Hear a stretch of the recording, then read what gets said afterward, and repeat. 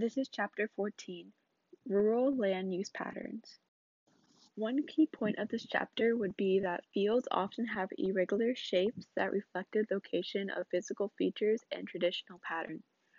I feel like that like the shape of like the field, it can really show like what crop are they doing, or like the traditional or like the history of it, because like now a lot of fields are geometric. Like they have, like for example, some of them have like a circle because of the watering system, because of like irrigation. That's why they're like that shape, so fields can reflect on what crop and what how are they like managing it, and also their features.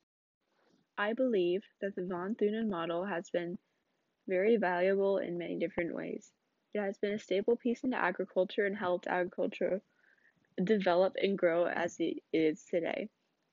And even though it was created nearly 200 years ago, it is still used now and is a value piece of the agricultural business. In class, we watched the documentary Food Machine, and it went in depth about the agricultural world today and how it's became that.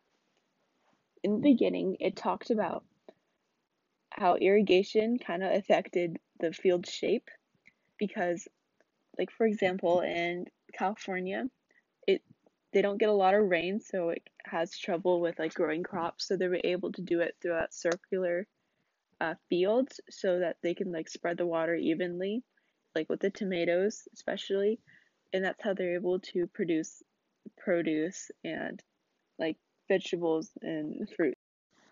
If I were to create a book cover for this chapter, it would be an overhead view of a farm. And like for example, when you're like looking out the window of a airplane and you see the bunch of squares, those are usually farms, so I think that would reflect this chapter very well.